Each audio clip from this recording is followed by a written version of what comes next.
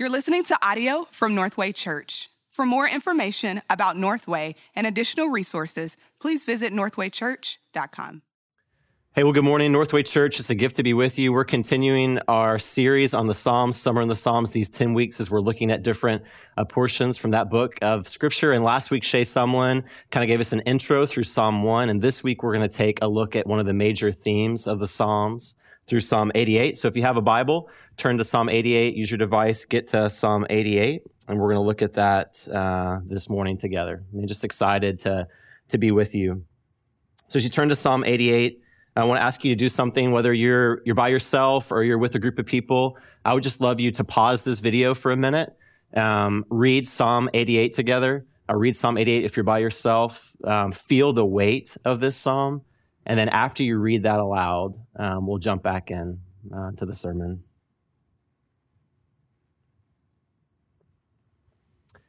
Okay, so if you read Psalm 88, here's probably what you're feeling. Like you're feeling this idea of, man, I haven't heard a psalm like this necessarily, or I didn't even know if this psalm was in the scriptures. Psalm 88 is not a popular song. It's been called the saddest song in all the scriptures. The very last word is darkness. Like it might make you hum a Simon or Garfunkel song. It might make you think Frozen 2 and Hello Darkness, but you're probably not going to have this feeling of, if we did a greatest hits on the Psalms, that like we would include this psalm in here. It's not a psalm you'd be inclined to pray or a psalm that you might have heard others pray very often. In fact, it's not only unpopular, it's kind of uncomfortable. We reread this aloud in our teaching team a couple weeks ago, and there was this feeling of a little bit of uncomfortableness, of like, cut the tension, someone tell a joke, I want it to be over, and we were wrestling, like walking through that psalm together, and I think if I'm honest, it probably spoke more to me and more to us than to the actual psalm itself, and it's a little uncomfortable, if we were honest. In fact, if you heard someone praying that, or if you prayed it, like you'd probably be inclined to go like rebuke them and be like, are you okay? Like, have you set your mind on God? Like, are you doing okay right now? Is everything okay in your heart? And there's something that kind of sets uncomfortably in us, but not just unpopular and uncomfortable. Here's the crazy thing. Here's the like hold the phone moment. Like it really is an inspired psalm. Like this is from the word of God to us. And so it begins to like bring this gap between us of why is there this distance between what God has spoken through his word and like how I feel in my everyday prayer life and how I approach God. Here's what we know about the Psalms. We know that the Psalms are this invitation for us to bring all of us to all of God. Like Shay said last week, the Psalms have been this prayer book for the people of God for the last couple thousand of years, where that has shaped the way they feel and think and pray and approach God. It was Eugene Peterson that said, man, if Christians want to learn how to pray, they just need to pick up their Bible and turn to the Psalms and begin to read those songs aloud to the Lord. But again, there's this gap between us and them. And the reason we're leaning in on this series is we just think there hasn't been a better moment culturally, globally, here locally in Dallas, for us to lean in and grow in bringing all of us to all of God. And so we'll see different things in the next couple of weeks. We'll see bringing our fears to God and bringing our doubts to God and bringing our need for rest to God. And particularly this week in Psalm 88, it's this idea of what do you do in the dark and difficult days, like bringing the dark and difficult days before God and trusting that he hears and he knows and he sees. And so 2 quick things before we jump on more. I think one, just personal confession.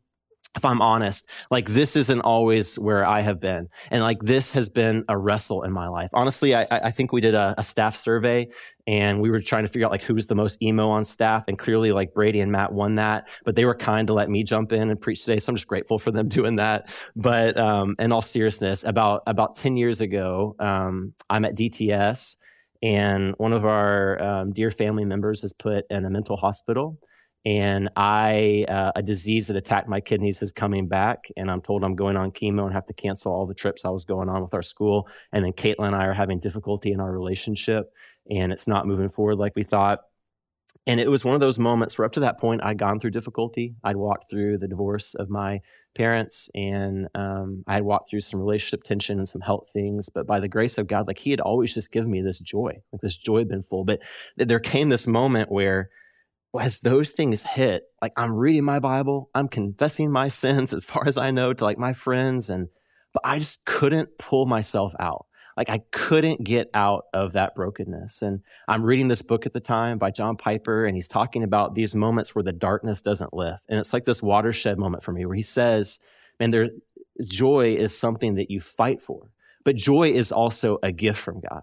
And up to that moment, like I had always looked at people that couldn't get out of the darkness. And I had thought like, man, if they would just like fight and like go a little more, maybe they could do it. But I was wrong. I didn't know that there were these moments because I hadn't experienced it personally where sometimes you just can't pull yourself out. So I might not have been inclined to lean into something like this. And then secondly, like I just think I was so self-focused that I didn't have this lens for what about those around me. And I couldn't even see how difficulty and dark days had crept into my own life in a way maybe I didn't know how to understand. And so we jump into this psalm, and man, I really am so excited to lean in together this morning with you. And as you read it, you probably saw there are these cycles. Like the psalmist cries out to God in 1 and 2, and then honestly, and then begins to bring the reality of that cry to him to verse 9. And he cries out specifically to God in verse 9, and then begins to bring the reality of that cry up until verse 13. And then he cries out 13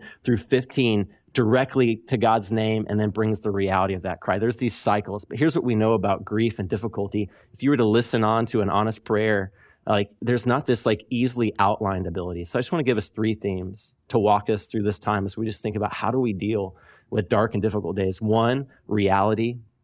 2, honesty. And then last, intimacy. Reality, honesty, and intimacy. First, we see reality. Just look at the title here. It just says, I cry out day and night before you. It's a song, a psalm of the sons of Korah to the choir master, according to the Melaheth, a maskil of Heman the Ezrahite. And so first, we just are reminded of the complexity of darkness under the reality that there's a complexity towards it. Here's the deal. Heman was the leader of the sons of Korah. Like he led the charge in their songs. But this isn't the only psalm that they have. As a couple examples, they were the ones that wrote Psalm 84. So like, better is one day in your courts. How lovely is your dwelling place, O Lord. The sons of Korah were the ones that wrote Psalm 87. They talk about all of our fountains, God, all of our life is in you.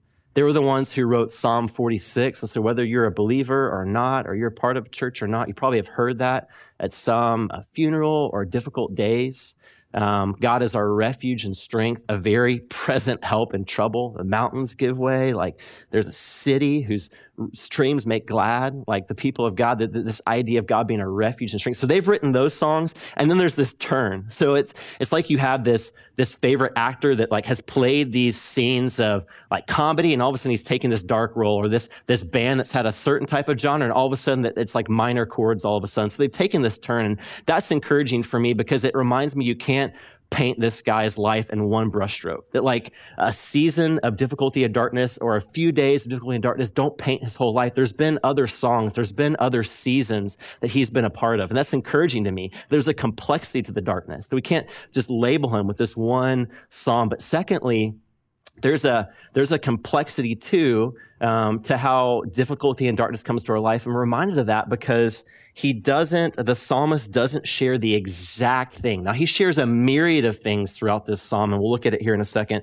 but Heman doesn't share the exact complexity of the difficulty. And we know from the scriptures that there are all sorts of things that contribute to the difficulty and darkness that we might walk with. The scriptures give an account of like extremely difficult circumstances, and even being sinned against being that. That's the life of Joseph. And that is Hannah when she's mocked by her husband's other wife. Whole different story there. And that's the story of David at times being chased by Saul and hiding in a cave. Like there's these difficult circumstances that can bring on darkness. The scriptures give an account of sin bringing on darkness in our life. Shay will get here in a couple of weeks, but that's Psalm 32 and Psalm 51 is a couple of examples where David, his bones are like wasting away as he's holding onto the sin that he doesn't confess. And so the scriptures give an account of our personal sin. The scriptures also give an account for like satanic attack and like spiritual warfare. I think of the thorn in the flesh that Paul talks about. He actually calls it a messenger of Satan.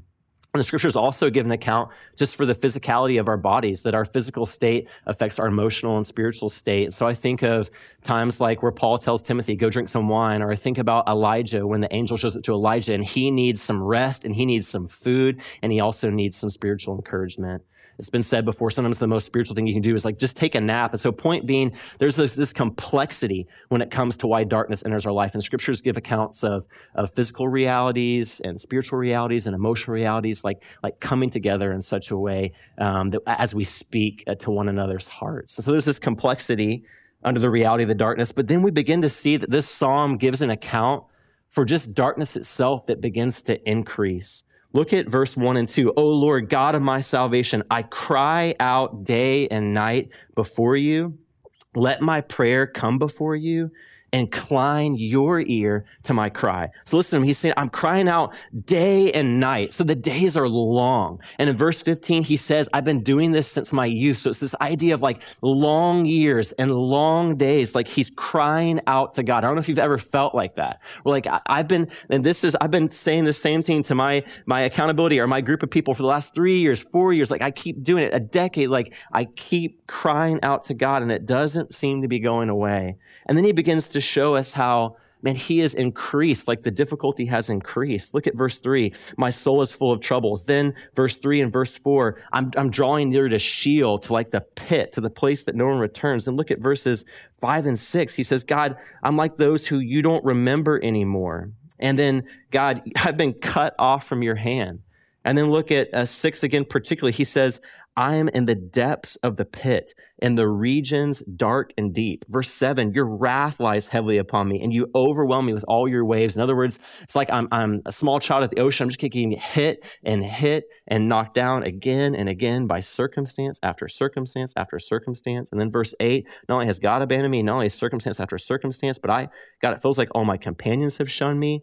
I'm a horror to them. I'm a shut-in. Like I'm on self-quarantine. Like I can't escape, not because someone's told me to do that, because I can't get away from these things and there's nowhere else where I feel like I can go. I feel boxed in by this difficulty and darkness. My eyes grow weary with sorrow. He's giving this reality of how it increases and gets worse and worse and worse. It's getting more difficult and more darker and continues to go. Here's the crazy thing about this psalm. It goes all the way to the end, because it's going to end on this idea of darkness. And that's how our psalm ends today. And he's giving this account of not only suffering that's complex, not only suffering that increases, but he's giving an account of suffering at times that is unrelieved. And I don't think we have a lot of account for that. Like I think most of us are used to bows on the story. I've heard it said by some people that's some of the reasons why they don't feel like at times there's good Christian fiction, because there's always bows on every story. It's some of the reasons why some of us at times come into the gathering of the people of God and we can't relate because we feel like that there's not being account for the difficulty and grief that we're walking through. I'll never forget, a few years ago, there was an interview with Rick and Kay Warren, pastor and his wife in California, and they had tragically lost their son about 4 or 5 years before this interview. And I'll never forget them saying, and when we talk to people, they keep being shocked that we're still grieving. Like they keep saying things like, it's been a year, like, why are you still grieving? It's been 3 years, like, why are you still grieving? Like, why isn't it put together? And they were just in grief, sharing this reality. It's almost like no one has an account for it. Sometimes there's things that you wrestle with and you come up upon that you will take on this side of eternity to the grave as you're waiting for the day that God brings redemption to our bodies and redemption to all things and makes everything new. They just felt like there wasn't an account for that. And that is where this psalm brings us to the scripture's call to wait, to this call to wait upon God, to be those that hold onto the promises of God and hold onto the character of God and continue to wait in the dark and difficult days. Ray Ortlund has this blog called Trusting God When It's Not Easy, and it has been like ballast for my soul. He says this about the word wait. He says there's this connection with that word to a German word that means to twist. And he says when he thinks about waiting, he thinks about this idea of twisting, like trusting on God, waiting on God. Like it's this twisting, uncomfortable, difficult time. And listen to this quote and be encouraged. He says, you may be bewildered. You may be gasping or frightened. That doesn't mean you're not trusting God. Isn't that a relief? In fact, it actually might mean that you are trusting God. because faith is itself this wrestle with doubt at times. And I just love that. And that brings us to our next point. Like if it's this wrestle and if it's raw at times, we begin to see that in light of the reality of difficulty and darkness, the psalmist just brings an honesty to God. He brings honesty. In other words, he's bringing every aspect to God continually and constantly to God in prayer. Look again with me at verses 1 and 2. He just says, look, he's coming to God. "O Lord, God of my salvation, I cry out day and night before you. Let my prayer come before you. Incline your ear to my cry." So when it comes to this idea of what do we do with sorrows and what do we do with pain, like culturally, a lot of times you'll hear messages like this, like just stuff it. Like don't express that out, stuff it, like keep it to yourself. And that's what we hear one way or the other of just suppress it down. But other messages we hear at times are like substitute it or sidetrack it, however you want to say it. In other words, you're going to go somewhere with your sorrows. We'll drink them away, eat them away, binge watch shows away. Guilty of that. Relationships, sex, like use something to numb and dull the pain, substitute it, sidetrack it. And then other times we hear the message of not suppress it, not sidetrack it, but we hear the message of, man, just suck it up. Like get through it. Again, it's been how many years now? Like, are you really going to bring that again to our group? Like seriously? And it's this idea of just suck it up. But instead the scriptures are going to say not those options. The scriptures are going to say, no, share it with God. Like in God, you have a divine sounding board. Come before God and pour out your heart before him. Bring your complaint before him. Tell it all. And this is what the scriptures have called lament. Soon Chan Ra, in his book, Prophetic Lament, says this. He says, lament is simply feeling or expressing sorrow or grief. It's honesty before God and honesty before each other. It's just honestly bringing all of who you are to God. And then he's kind of reminding us, man, there is this disconnect between us and the everyday life of the church. He looked at hymnals, and this is just kind of crazy, and where the Psalms are 40% lament. He said, like, if you look at a Baptist hymnal, it's about 13% lament. Look at a Presbyterian hymnal, it's about 19% lament. And then in 2017, if you look at like the top 100 Christian songs, less than 5 of them are lament. And so the point isn't like, go look at your Spotify list and like make sure every third song is lament. Like that's not the point. Yes, we need creativity and like shaping what we listen to and how we lead one another to sing. But the point is this reflection on our own heart and our own state that we talk at times about like analyzing the culture, but remembering that we're part of the culture too. And like how are we living in a line with how the Psalms call us to bring ourselves to God versus how we might be told or shaped by others to bring ourselves to God. This lament is this idea of simply just recognizing that's not the way it's supposed to be. It starts there, and everyone could do that, whether believe in God or don't believe in God. Like we could go around in a circle and let's talk about how this world isn't the way it's supposed to be. And where lament turns from the Christian is you take all of those things and you honestly bring them to God. Instead of running from him, you bring them to him. Instead of going around him to deal with them, you go to God with the complaint and brokenness and pain and difficulty. This is Psalm 10, why, Lord, covenant name of God. Psalm 12, help, Lord. Psalm 13, how long, O Lord? This is Jesus in John 11 at the grave of Lazarus. He's deeply moved in the spirit and he's weeping, but they're hot tears because he's frustrated at death and the one who rules over death, and he's coming to do something about it. It's this idea of bringing all of us to all of God. And so be encouraged, because this psalmist, he really is bringing all of himself. So it's not just like, well, I don't feel that depth of darkness. Look at all the things he's bringing. He's bringing all sorts of whats. Verse 3, he's bringing troubles. Anyone have troubles? Verse 4, he's feeling like he's in the pit. Ever felt like that? Verse 4 as well, he feels like he has no strength. He's bringing that to God. Verse 5, he feels like God doesn't remember him. He's cut off. Have you ever felt like that? He's bringing that to God. In verse 6, he feels like life is dark and deep, and it's one thing after another, one wave after another. Do you ever feel like you can't catch a break? He's bringing that to God. He feels like his companions and friends have shunned him. Have you ever felt like that? Well, he's bringing that to God. And on and on and on we can go. There's all sorts of whats, but there's one singular who. He keeps bringing it to God. He even calls God by his covenant-keeping name. He calls him the Lord, Yahweh, God of my salvation. I cry out day and night before you one time, before you in verse 2 another time, before you a third time in verse 13. To you, God, in verse 9. To you, God, in verse 13 again. And then upon you, God, I cry out in verse 9. That's just so encouraging me. He doesn't stop. He keeps bringing these things before the Lord. Now, I just want a gritty faith like that. I want a faith where I keep coming to God and I don't buy the lie of the enemy to go somewhere else, or God doesn't want to hear anymore, but I keep bringing all of these things to my Father who hears and cares and really does sustain. Spurgeon said this, I love it. Another way to say it, he says, his distress has not blown out the sparks of his prayer. Do you love that? His distress has not blown out the sparks of his prayer. There's still a fire there, and it's still being blown on by the Spirit of God. The story isn't finished here. And it's just how he brings them. We've said this, but he keeps bringing them. I talk about this a lot, but I think it's just worth saying. We're not advocating irreverence before God. We're not advocating calling into question the character of God. We're just advocating honesty before God. This is what we see. All of him to all of God. So my family and I we've been reading a little bit of Pilgrim's Progress, kids version, hello. And so that means we have 2 children. Judah is almost 3, and that means Judah is listening about 5% and just shouting out random words like prison, words that probably don't make sense to him. And then it means Maya, which is amazing. She's 80% in, and then Caitlin's there most of the time with me, and we're just trying to read through it and talk about it a little bit. And there's this famous part in the story where Christian, who's this picture of us following Jesus on his walk, there's a narrow path, this picture of the path leading towards the kingdom God has for us, and he veers off the path, and he meets this giant named Despair, and the giant beats him and locks him in a castle called Doubt. And so here the picture, Christian veers off the path, gets beaten by Despair, and locked up in Doubt. And he's with his friend.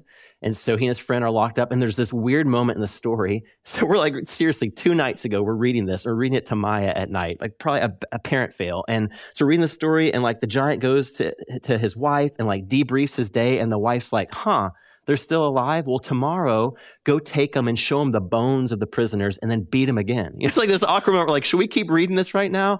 Maya, good night. Let's close in prayer. And so that happens. And then the next day happens. And then he debriefs the day again with the wife. And she's like, they're still alive? Okay. They haven't kicked. Okay. They're still holding on to hope. Well, today, show them the chains and show them they can't get out, and then beat them again. It's this weird moment. Literally, this happens. Hope is the other friend. Hope says to Christian, maybe we should call out to God and pray. They pray. Christian remembers he has a key called promise, picks up the key, unlocks the cage. They leave the castle, and it's over. And it literally is let's pray for Maya. We're the worst parents in the world. So Caitlin and I are debriefing, and we realize the wife's name is diffidence. What does that mean? We look it up. It means shyness and reticence. And we're just not wise enough to get what John Bunyan's getting at there. We're I don't know what to do with that. Then we remember, I think we heard something Ben Stewart talked about, where he talked about that story in a good way. Let's go look at it. And so he was helpful to us. He's unpacking it. And here's what he says about Bunyan's story.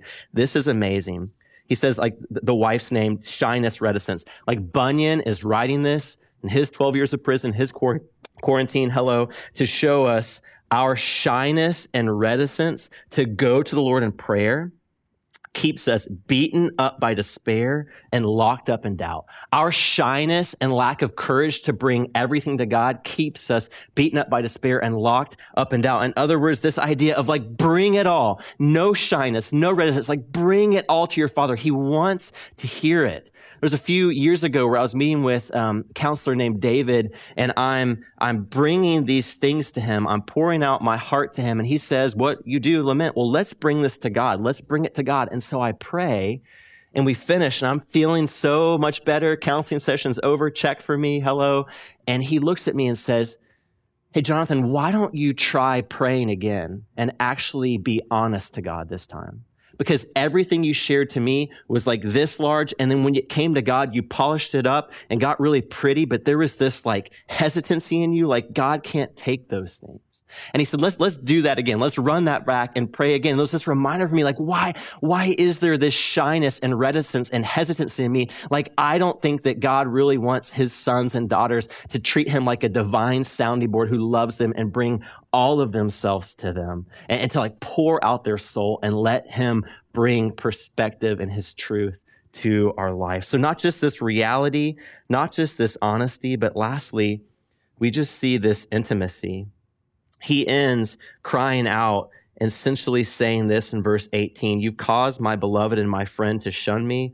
My companions have become darkness." Literally last word in the Hebrew, darkness. My only friend, darkness. And so you're thinking like intimacy, really? Like how'd you proof text that into here? Like it doesn't feel super intimate. This lament really is turned on its head, where most laments start out with cry, complaint, and then you're just looking for this hinge, this but or yet. I will hope in the Lord. The Lord's steadfast love will carry me.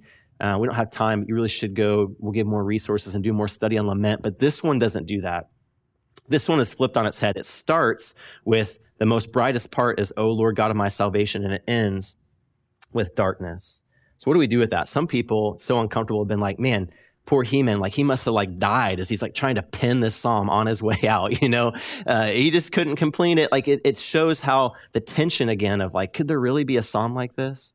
But it's Derek Kidner, again, who's helpful. And here's what he says. You might have heard this quote. Just hear it afresh with me. He says, "God knows how we pray when we're desperate." God knows how his people pray when they're desperate.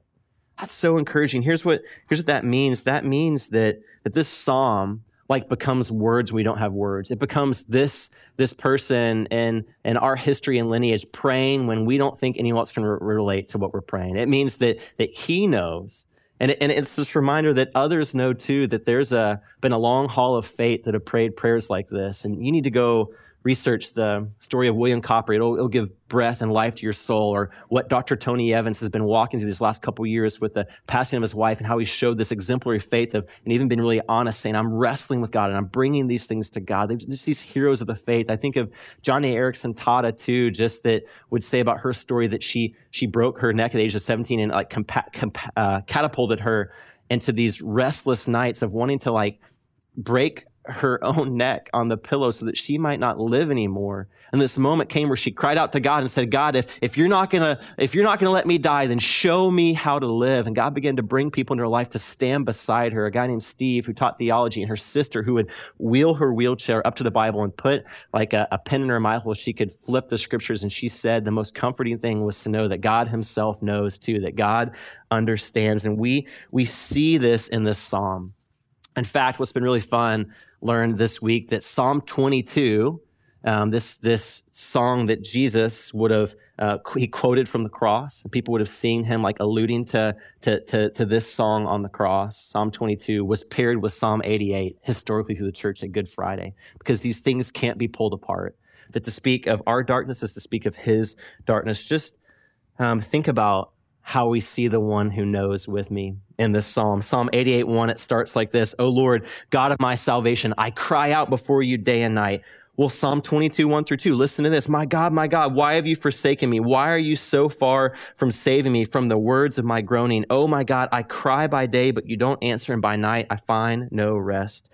Psalm 88, he says, you don't remember anymore. I'm cut off for your care. There was one that satisfied that. Isaiah 53:8, he was considered cut off from the land of the living. Jesus stricken for the transgression of my people. In 88:6-8, he says, I've been brought to the lowest part of the pit. God, I feel your wrath. All my friends are gone.